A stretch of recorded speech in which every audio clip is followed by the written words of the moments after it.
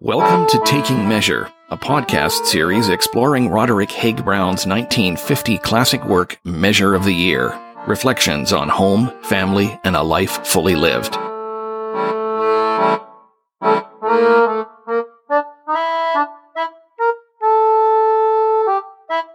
I'm your host, Dan McLennan, and I'm sitting at the desk in the study at Above Tide, also known as Haig Brown House.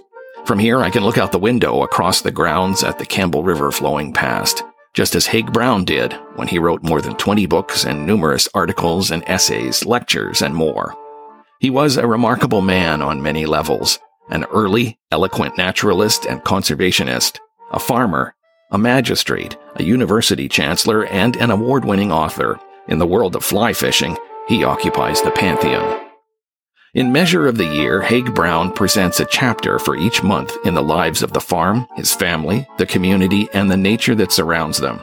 So we're going to bring you Haig Brown in 12 parts, through his book, through the eyes and voices of his 4 children and others who knew him well. We'll take a measure of the man through his Measure of the Year.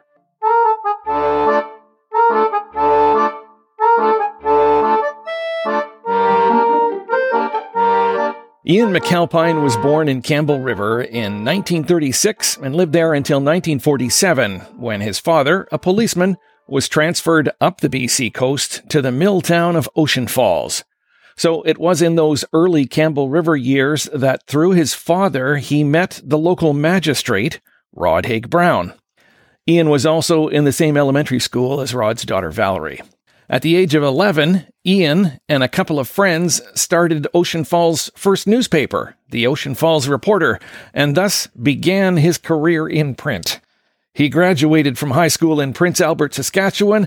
After a year at the University of British Columbia, he returned to Saskatchewan to join the Star Phoenix newspaper as a general reporter in 1956. He jumped around a bit, including a year at CFQC in Saskatoon, a year at the Daily News in Nelson, and then back to the Star Phoenix. September of 1961 found him at the Vancouver Sun, where he wound up covering the courts before working the Legislative Press Gallery in Victoria.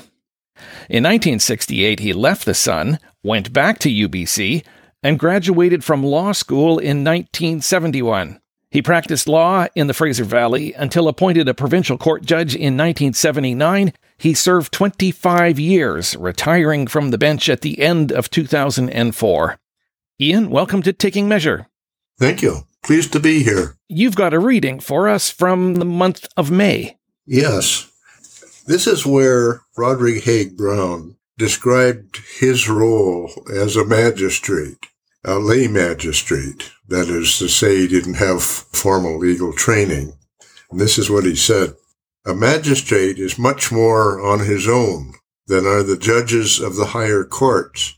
He has no jury to help him decide guilt or innocence.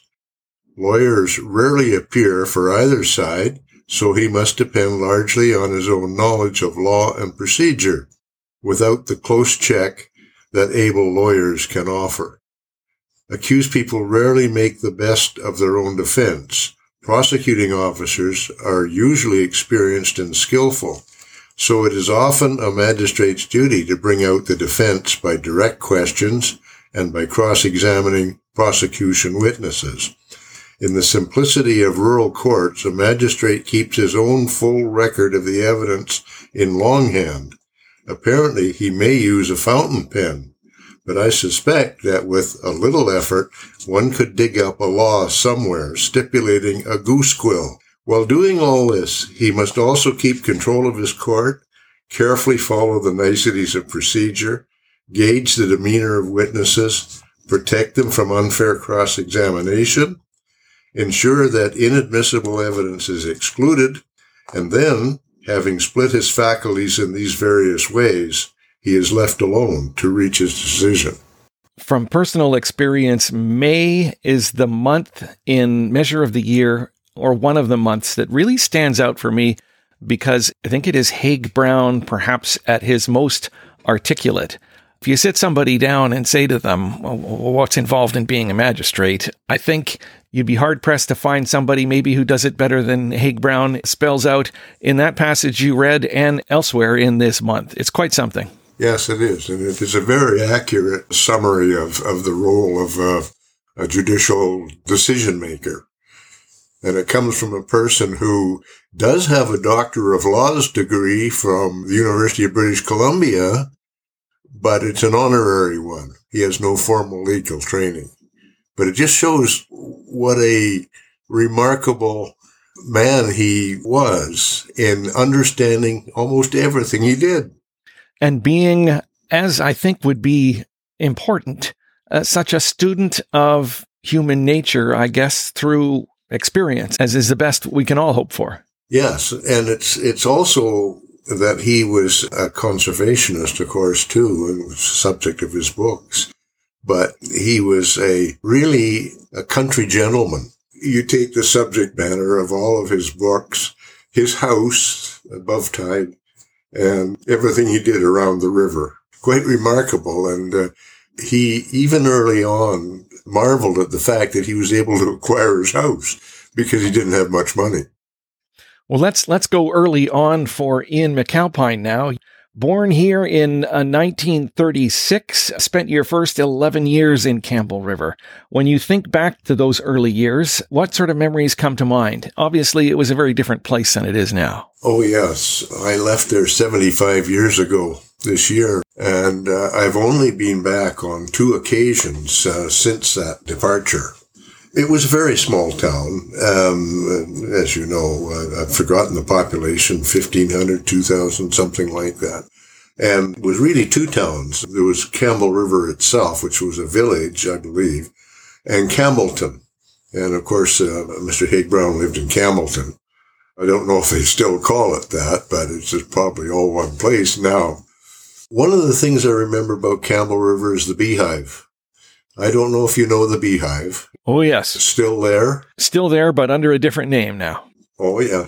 And it was at the head of the public dock. And as you know, and on the opposite side of that access out onto the dock was the Cross and Vanstone store.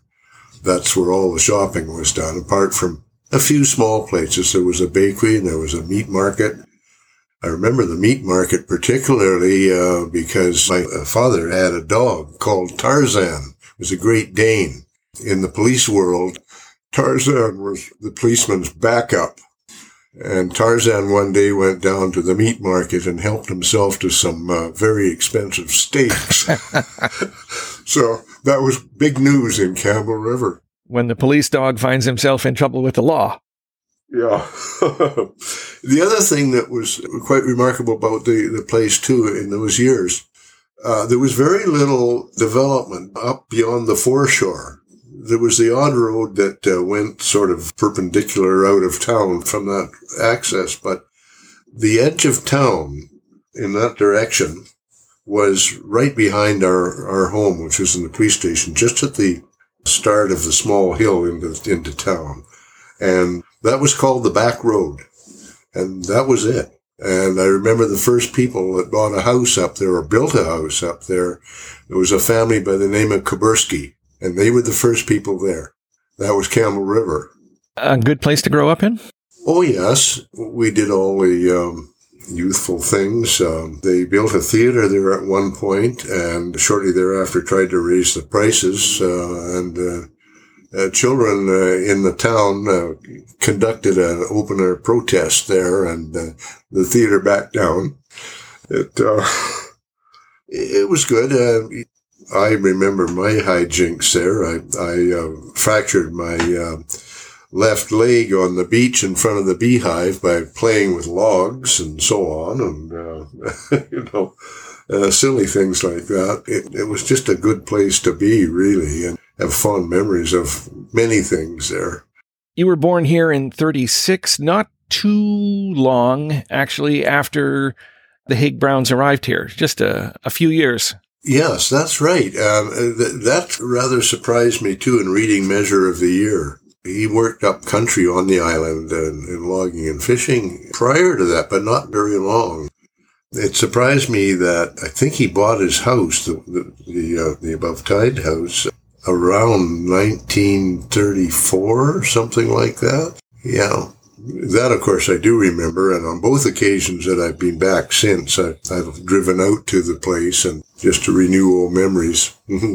Tell us about your father and his position as a policeman. Milt was Campbell River's second policeman, is what I've been told.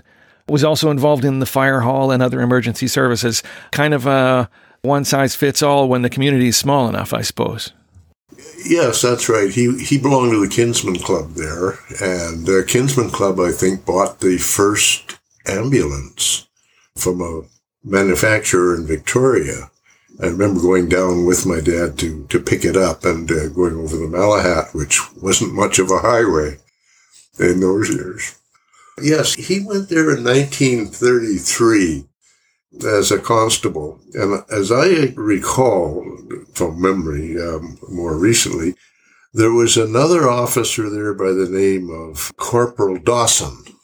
And my dad served there with him. Now, Corporal Dawson had some kind of an illness that claimed his life. And so my dad was there for a short while by himself and his pal Tarzan. This would have been pre-RCMP days? These were BC police, were they? Oh, yes. The BC Provincial Police, of course, was established long before the RCMP was, in fact, and served in all kinds of posts around the province. But then, not too long after my arrival there, of course, the war broke out, and there were a lot of service people and military people up and down the coast because of these balloon bombs that the Japanese people sent over and so on. And so it was quite a busy place, and in that regard, too, call-outs to various things. And then another thing I recall, I think it was 1939, there was a serious wildfire outbreak up in the camps beyond the Campbell River.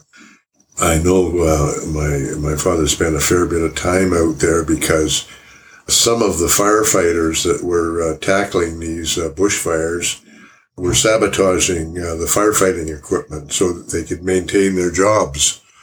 So that was another big ticket item for the police. And then there was a police boat there, stationed there, and it was stationed just downstream from the Haig Brown house at the Spit, partly because it was very secure, safe moorage for the boat. It was about a 34 or 36 foot boat, PML 9. And the salt water was diluted somewhat, which of course made it easier to maintain the thing without barnacles on it. And it was just not too far from the Tyee Pool. I remember it quite well. I did a fair bit of traveling on that boat out to Cortez and Quadra Island and Phillips Arm and various places, because the police were sort of like government agents at that time. They did all kinds of things for the government besides regular police work. So how big an area would your father have been covering? What was the jurisdiction? Well, he went down south to, I can't remember the river name now. There was a hotel on the river south of town. And it was sort of the dividing line between the Courtenay district and the Campbell River district. That would be the Oyster River. Yes, it was the Oyster River. As I recall, when we left our home, which is sort of opposite the fishing pier now, it rose up the hill to, I don't know, an elevation of perhaps 100 feet and ran along above the ocean and then went downhill to the foreshore area again by the Big Rock. And this place was a few miles south of there. And I believe the proprietor was a fellow by the name of Jim English. And as I say, the southerly area on the water was close to Powell River, and he didn't attend in those areas. There was a boat station there in Powell River called the PGD-2, which was a fish and game boat, and it did dual purpose as a police boat and so on. So it was out of his area. Yeah. So among the many things he would have been doing, of course, was he would have been interacting with the magistrate in the area, being Rod Haig Brown. And I get the impression that's that's how you came to meet the magistrate. Can you take us back those days? Yes. Well, I didn't have a lot of contact with him. I went out fairly frequently to his house with my dad. Sometimes my father would pick me up at the school, and he'd carry on out to see Mr. Haig Brown and do whatever he had to do there. Such things as seeking warrants and, for arrest and various and sundry things. And I usually stayed in the car. And while he did his thing, but I became aware early on, not so much that he was a magistrate. Well, indeed, in my very youngest years, he wasn't. But I certainly knew about his writing. My introduction to that was one of his very, very early books, I think the early 1940s, called Starbuck Valley Winter. When I received that from him, he autographed it for me. To Ian, who knows the country Don lived in. That was the principal young fellow on Starbuck Valley Winter. How did it come to be that he was actually writing you an inscription for this book? Obviously, because he knew your dad. Oh, yes. And of course, it sort of goes without saying that everybody who lived in Campbell River knew where Starbuck Valley Winter was, or Starbuck Valley. Let's touch on then your introduction to Haig Brown through his writing. From Starbuck Valley Winter, you moved on through his writings. You had other favorites as well. Yes, another favorite was Saltwater Summer. And of course, that was the same principle as it was Don Morgan. Don Morgan had such a successful trapping year, trapping marten up in Starbuck Valley, that he had enough money to buy a fishboat. Commercial fish boat. And so 2 or 3 years later, Saltwater Summer came along, and it was just a continuation of Don Morgan. Now, one of the interesting things about Haig Brown, I don't know that a lot of writers do this, but he's well known not only for his youth literature, but also, of course, for very serious adult literature as well.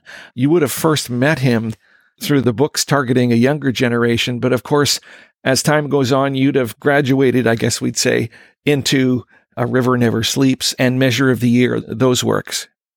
Yes, and Return to the River. And I didn't read them cover to cover either. I read certain fishing passages. You could learn to fish from his writings, of course, and that's what attracted my attention there. Let's back up again. You lived in the police station? Was that essentially? Yes. The police station was your domicile in those days, and that also served as the courthouse. Yes. Courtroom, I would say. Yes. House is a bit generous, I guess. Yeah. Yes. That must have been a fascinating place to grow up in. Did you have occasion to see the magistrate in action?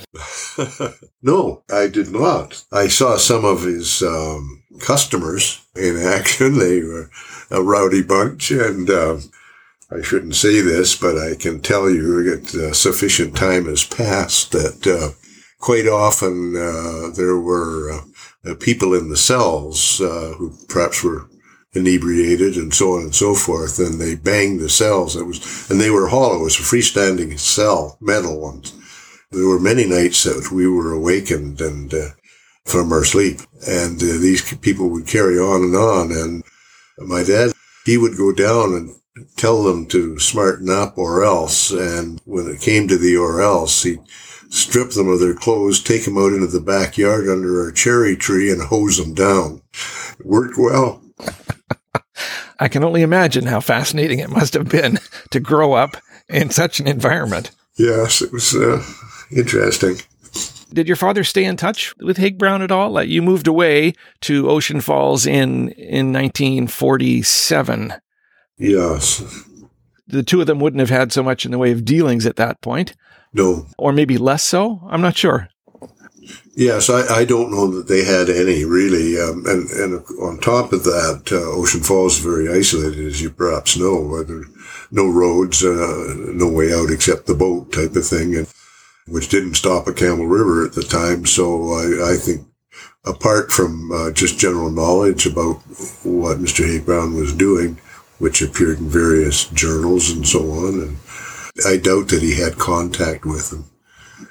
I was going to ask, in Measure of the Year, Mr. Haig Brown makes reference to Corporal Tennyson, urging him to take on the role as magistrate.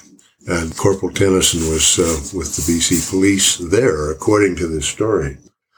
My question is, do you know if Corporal Tennyson was a pseudonym like Elkhorn was Campbell River? That's a very good question. I personally do not know, but could well be a relatively safe supposition because we, as you say, we have Elkhorn rather than Campbell River. Yeah. Maybe that was indeed the case. Yeah. Interesting. Because my thought is that it could have been my father that spoke to him. Indeed. That's a fascinating thought. My father was in charge of the detachment there at about the time of the appointment, and I just wondered if that might have been the case. But time has passed. We'll probably never know. There wouldn't have been too many other policemen there, would there? Was it normally 2 people? Yes, 2, maybe 3. It rose up.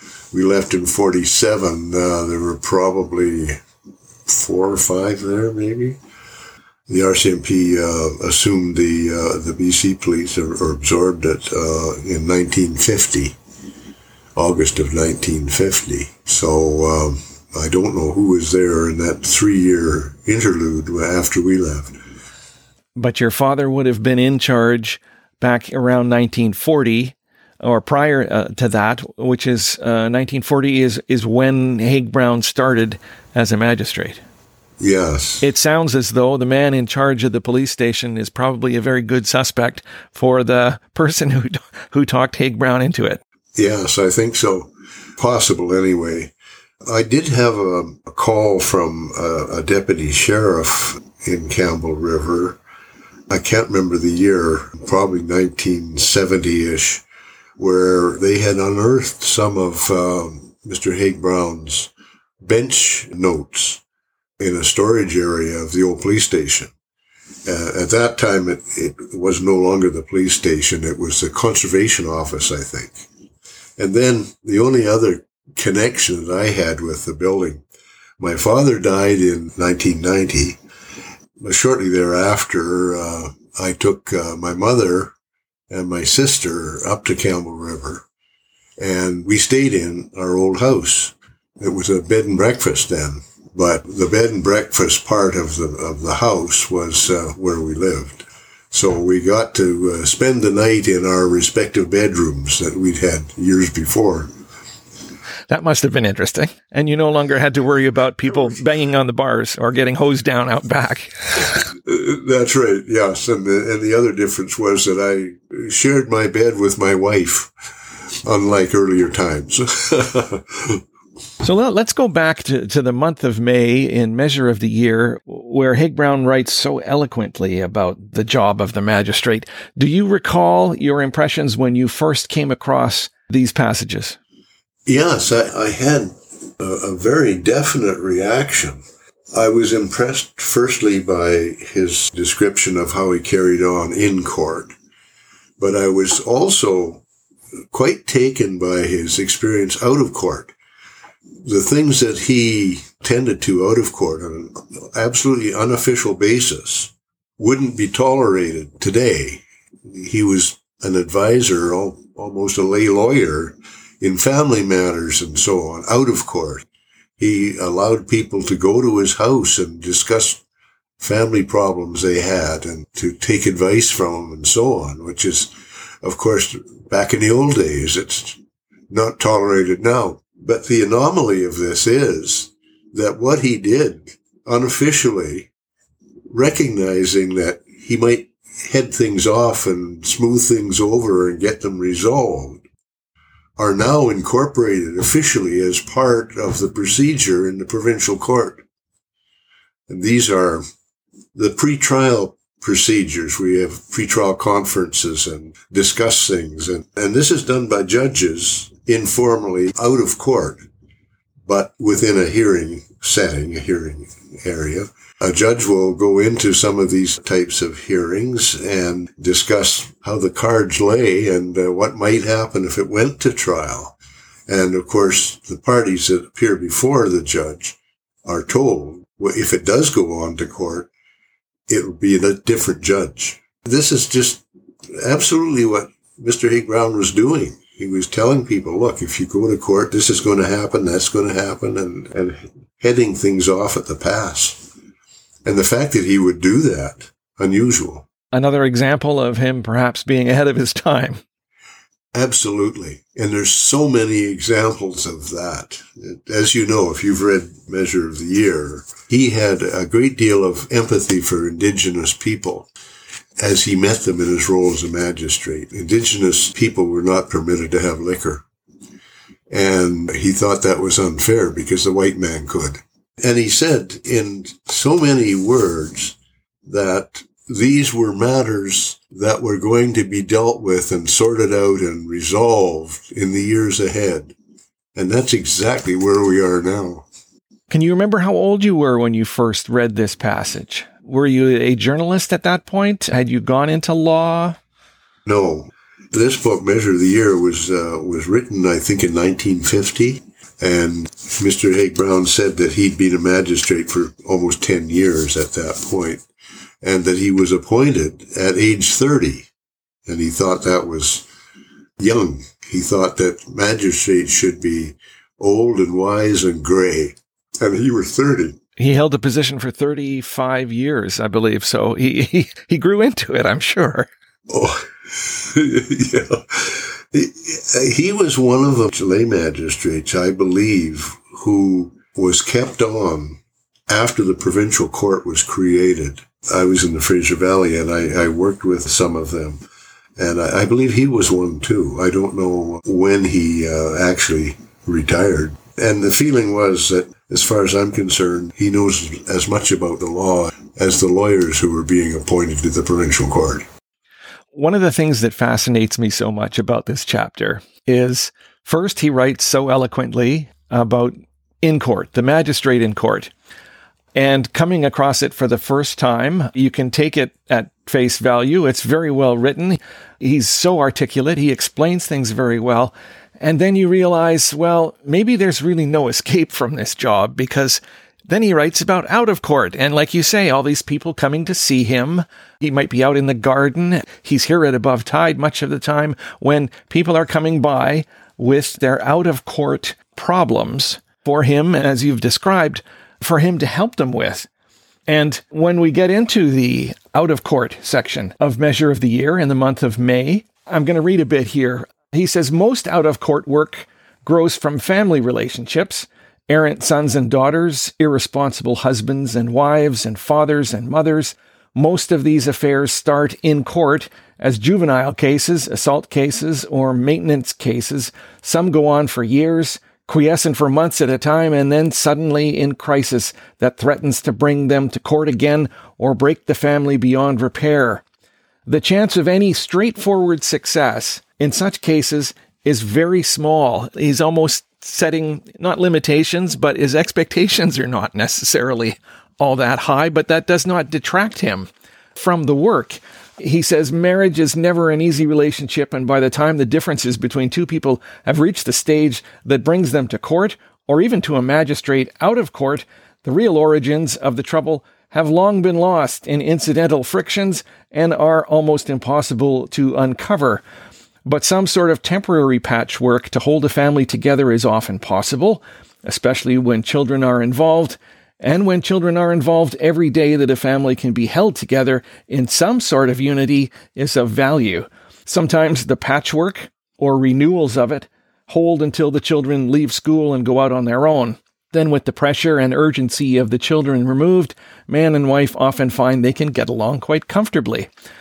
And he says, though most of this work is unofficial, and with only a vague shadow of some inadequate law held in the background, it is probably the most valuable work a magistrate ever does. It's essentially him saying the stuff he does out of court is more important than what he does in court. when we tend to think of a magistrate as a man behind the bench. That's true, and he's quite forthright about that. Much more can be done informally sometimes, and he explains that really well. And if you can hold a family together for another year or whatever it may be, that's well worth doing. And it doesn't necessarily have to be done in a structured way.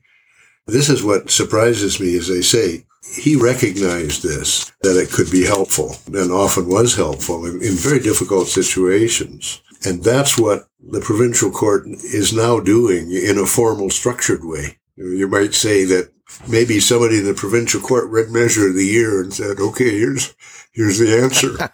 Maybe so. Now, a lot of Measure of the Year, I find I have to keep reminding myself, hang on, this was written more than 70 years ago. It still stands up, does it, from a legal point of view? Oh, I would say so. Oh, absolutely. It's just that the legal system has become more structured, more formal than back in the days of magistrates, lay magistrates. And I mean, lay magistrates were appointed from local communities because of the sparse population in the province. And they needed volunteers, and that's what they got. And certainly with Mr. Haig Brown, they got the best they could. And it was very informal, too, because magistrates' court was generally known as police court. It was usually held in a police station. Oftentimes, one of the local constables would drive to the house of the magistrate and give him a lift down to the courtroom. And the police officer might very well stand or sit through the court proceedings and so on, and in case the magistrate had a question or could assist in some way. It was very informal, but around the time, we're almost 50 years ago now, almost difficult to imagine that much time has gone by, for me at least. The law didn't change, but the structure that administered it did. For example, the lay magistrates were discontinued. The court was established by a statute. Legally trained lawyers were appointed as judges. Jurisdiction was expanded. When I first went on the bench in 79, a small claims court, the maximum claim was $500. When I left, it was $30,000. And I think now it's $35,000 for some things, not everything. So that happened. And concurrently with professionalization, if you will, of the provincial court, the county court, which was superior to the magistrates' courts, was discontinued. The judges were merged into the Supreme Court. In sorting these matters out, the county court disappeared. Much of the work that the provincial court did was taken over by the county court. Not jurisdiction-wise so much, but you had a situation where the provincial court, like it now is, handles something like high 90% of all cases in Canada in each province. And of course, over a period of time, assumed some of the financial jurisdiction that the county court had and became a much busier place too.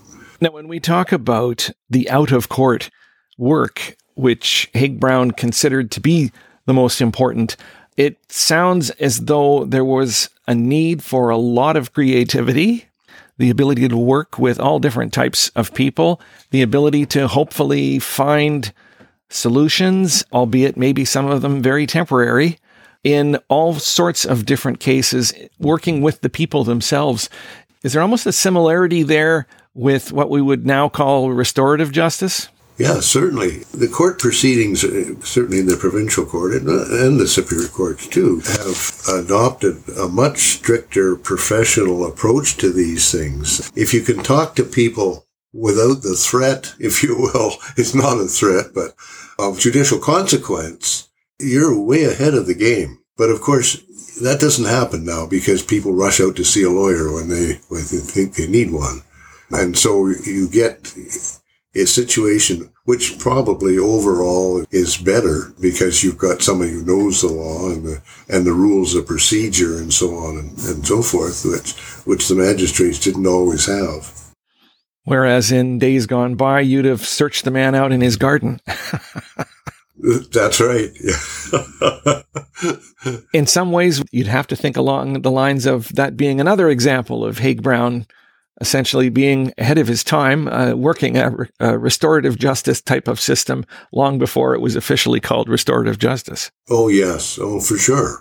That's what so surprised me about his recounting of out-of-court work in Measure of the Year. You wouldn't get away with that now. But you are getting away with it because it's being incorporated into the system for these pretrial things and, and sort of painting a picture for the people who are involved that if this matter proceeds, you might not succeed with success in it. This could happen, that could happen. Family matters lend themselves really well to these kind of informalities. And now, for example, there's a table of financial table.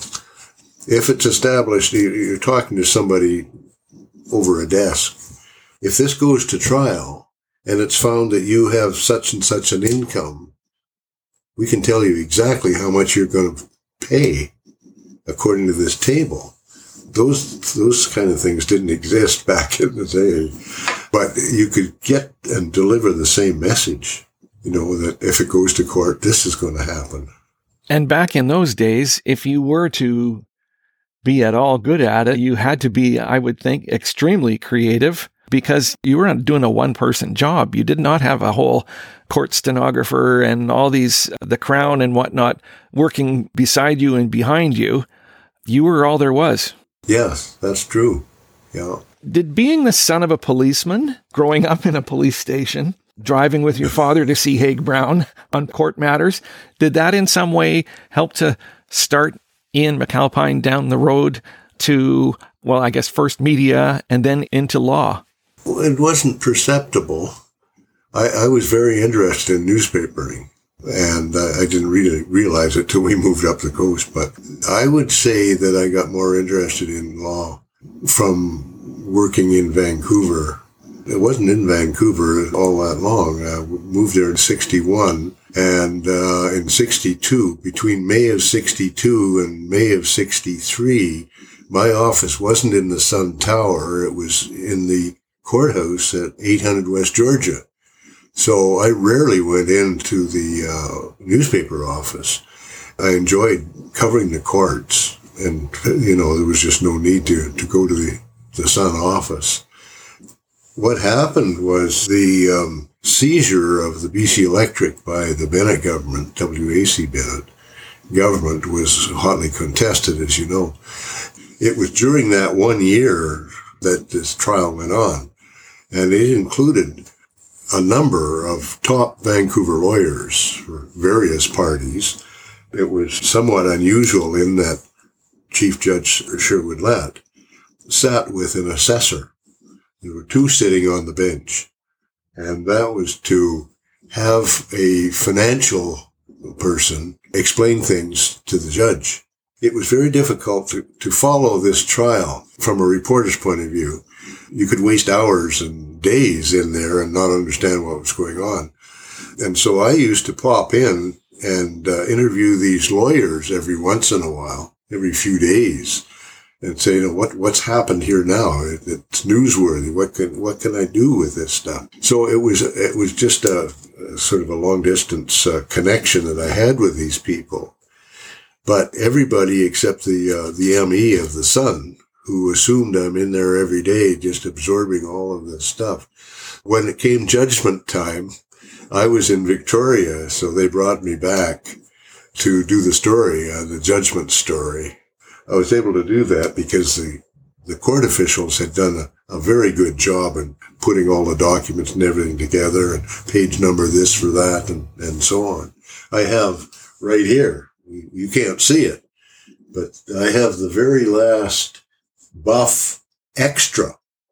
The Buff was the last of several editions, the street edition of the Sun every day. So they brought me back, and I have this frame because of its the fact that newspapers aren't like that anymore. It was quite an experience, and I more or less got interested in law, but through that 1 year down at West Georgia. Full disclosure, in a past life, I was an ink-stained wretch, as we used to call ourselves, in print, and did some time in radio as well.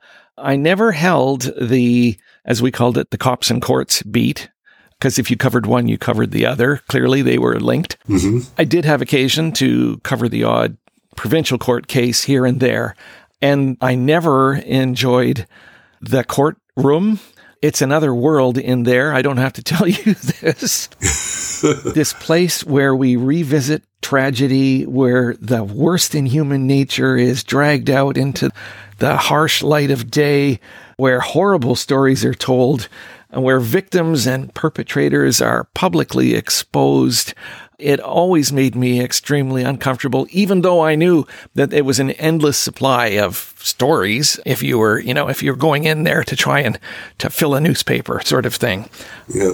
And maybe that was less so at a higher level of court. But when I think back now, I think to have been a sitting judge would be to be exposed to this at a level, make mine look like a picnic, day in, day out. What sort of a toll does that take on you? It's subtle. Not all cases are difficult, but certainly some are. And the cruel things that people can do to one another wears on you. I have one example of a fellow that I worked with in Abbotsford who, in a family case, decided to relax the visitation of the dad, who lived in Coquitlam, I believe, so that the two girls could go and visit him at certain times. And the first weekend that my friend made that order, the father killed his daughters. You don't... I don't know how you live with that. No. But the responsibility, whether you like it or not, the responsibility has to, as they say, the buck stops here. Somebody has to make that decision. Yeah. That has to wear on you. Yeah. Obviously, that particular case. Yeah. And I bring this up because I think of this in terms of, I did some mathematics, and I see if I look at it, you started in law school in 1971, you retired as a provincial court judge in 2004. That gives us roughly 33, 34 years. And we've got Haig Brown serving as a magistrate from 1940 to 1975. That's a career as a magistrate of roughly the same length. And I just wonder, what sort of stamina does it take to hold and carry that kind of responsibility for such a long time?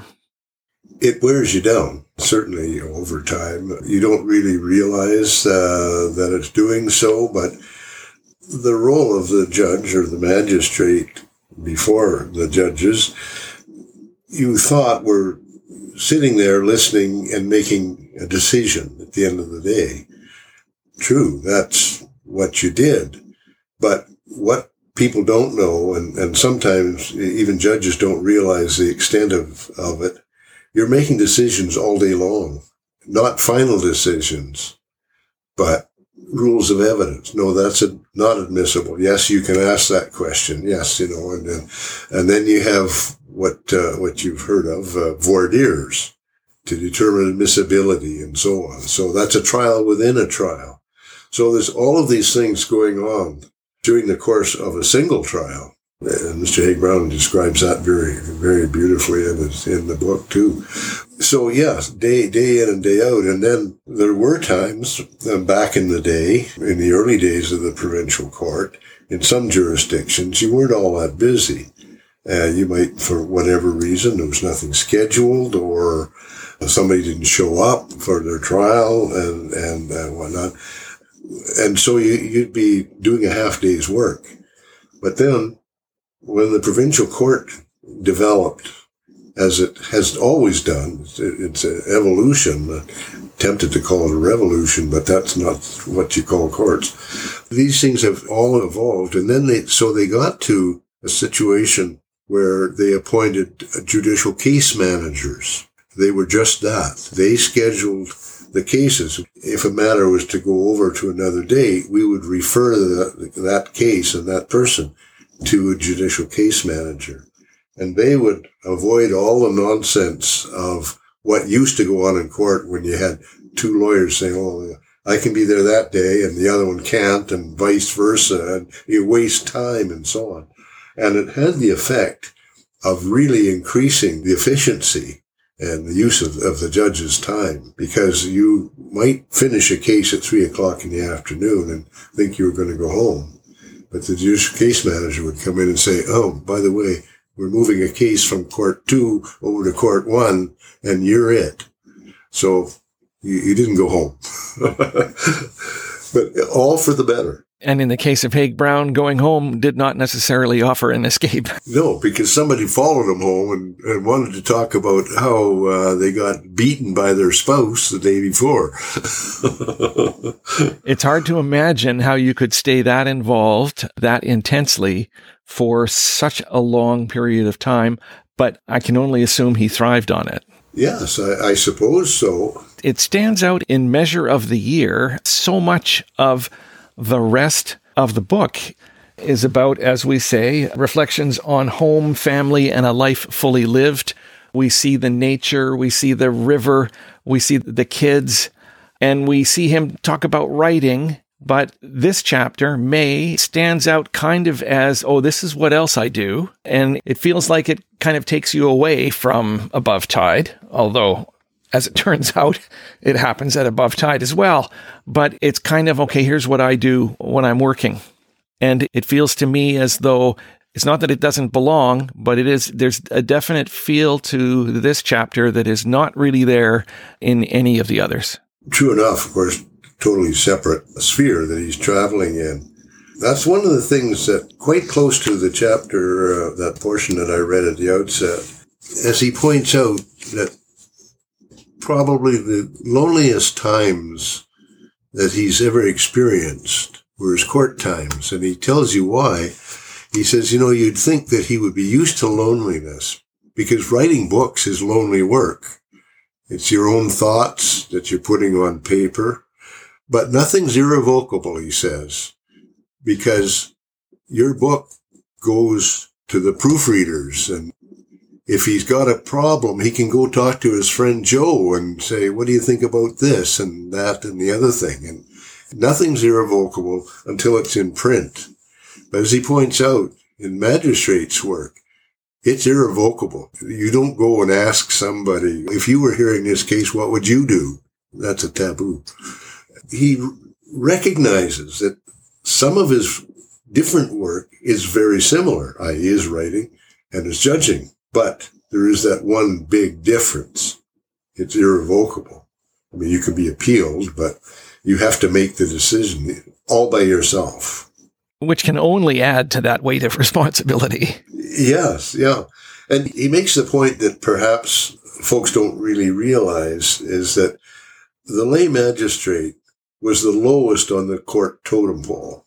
And why? It was a volunteer job. He was a stipendiary magistrate, which of course involves a stipend or pay. But he doesn't have any assistance or very much assistance from the legal profession in the lay magistrate's court back in the old days. Oftentimes, the Crown prosecutor was the police officer. As he points out in one passage, it might have been the police officer that arrested this accused that he's now prosecuting in police court, giving the magistrate a ride downtown to get to his job. Not a healthy situation. He makes the point that, which is not one you think of very often, he's the lowest person in the judicial realm without much legal assistance through lawyers and so on in trials. But one of the more serious cases in law is murder. The decision in that case, if the accused applies for a jury trial, is all lay people. The judge doesn't make a decision as to guilt or innocence. The judge might say, well, this is the rule of evidence here and the rule of evidence there. He will charge the jury at the end and say, well, you can consider this, you can consider that, you might want to think about this and so on. Provides guidance. But the ultimate decision is just as if you had 12 Haig Browns sitting in the jury room. You're the final decision maker, That's irrevocable too. And yet, at some point down the road, I'm thinking round about the time that Haig Brown finished his time as a magistrate, the role itself was disappearing. Yes, and I don't have the figures, but in some of the larger cities, Victoria, Vancouver, the magistrate may well have been a lawyer. It was a full-time job and so on. And that wasn't the purpose of them lay magistrates. It was just to enable people to get before a court if they had to without having to go too far from home. And of course, too, and Haig Brown points this out as well, the judge presiding at a murder trial with a jury might very well provide valuable guidance. And the lawyers who are there are also doing that for the judge. And he had none of that. The mind boggles when I read some of this stuff, and I think, how can you expect? It's too much to ask of one person, is what my reaction is. Can you really expect one person to do this? Let alone do it for 35 years. That's right. Besides other things, writing 20-some-odd books and so on. Indeed. Where did he find the time? That's right, yeah. I wouldn't want to make out that the magistrate's job in those days was high pressure. They dealt with petty thefts, common assaults, that kind of thing, summary conviction offenses, they were called, traffic violations, and so on and so forth, which again have been removed virtually to tribunals out of provincial court too. They're handled elsewhere because of their minor nature. They really were not all that difficult. But every once in a while, of course, there was too. And so I'm sure they had some easy days too. In reading his experiences in the out of court, it seems to me that he at least doubled his workload by entertaining these matters. Ian, it's been fascinating talking to you about this, and I thank you for sharing your wealth of information about not only the legal system itself, but of course, your personal connection with Haig Brown and Campbell River and Measure of the Year. Is there some other piece of this month of May and Haig Brown as a magistrate that we haven't touched on, where you'd like to go? I don't think so. He's provided a blueprint for anybody in the legal business and appearing in courts about what the issues are, not specific, every case is different, but how overall he has to conduct himself, like he says. When he was sworn in to apply the law equally to the rich and the poor. Well, you can read also that he's got various views about laws that don't always accord with that. He describes good laws and bad laws, but he bows to the law enacted because he's not considering it himself, but some wise council or parliament or legislature is, a number of people. And he bows to their wishes and imposes the law. But what he does do too, hopefully other magistrates and judges do too, he deals with these matters with his head. But when it comes to a decision, particularly with sentencing, he bows to his heart. And so he has to find this person guilty, but he doesn't have to sentence him to 10 years or something because of upbringing or other circumstances that have brought pressure to bear on this accused person. I think he used the phrase head to heart somewhere in the book, and that's one way around some of these things he disagreed with. One of the big weapons, if you want to call them a weapon, that they had in those days was an interdict list, and a lay magistrate could place people on this interdict list. You cannot possess or use alcohol. And that was a really useful provision in the law, because usually the people that probably were most vulnerable to the law were bootleggers, alcoholics, and so on.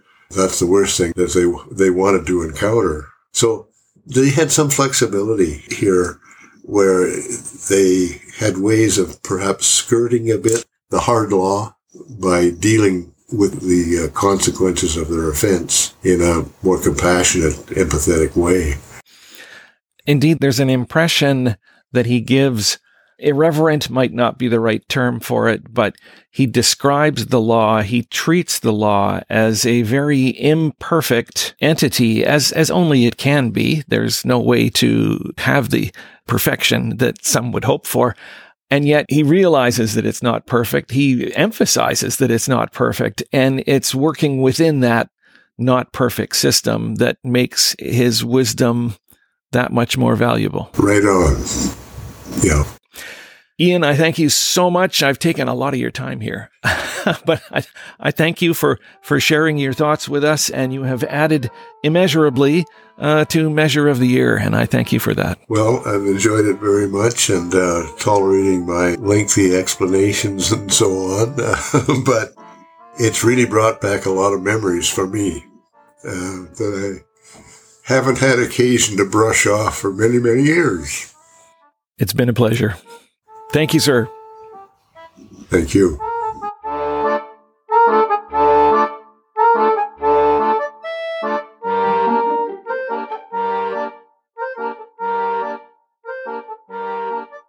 Thank you for joining us at Taking Measure, a podcast series exploring Roderick Haig Brown's 1950 classic work, Measure of the Year, Reflections on Home, Family, and a Life Fully Lived.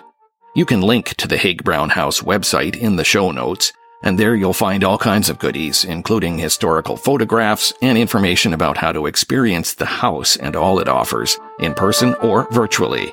From the study at Above Tide, the Haig Brown House heritage site on the bank of the Campbell River, I'm Dan McLennan.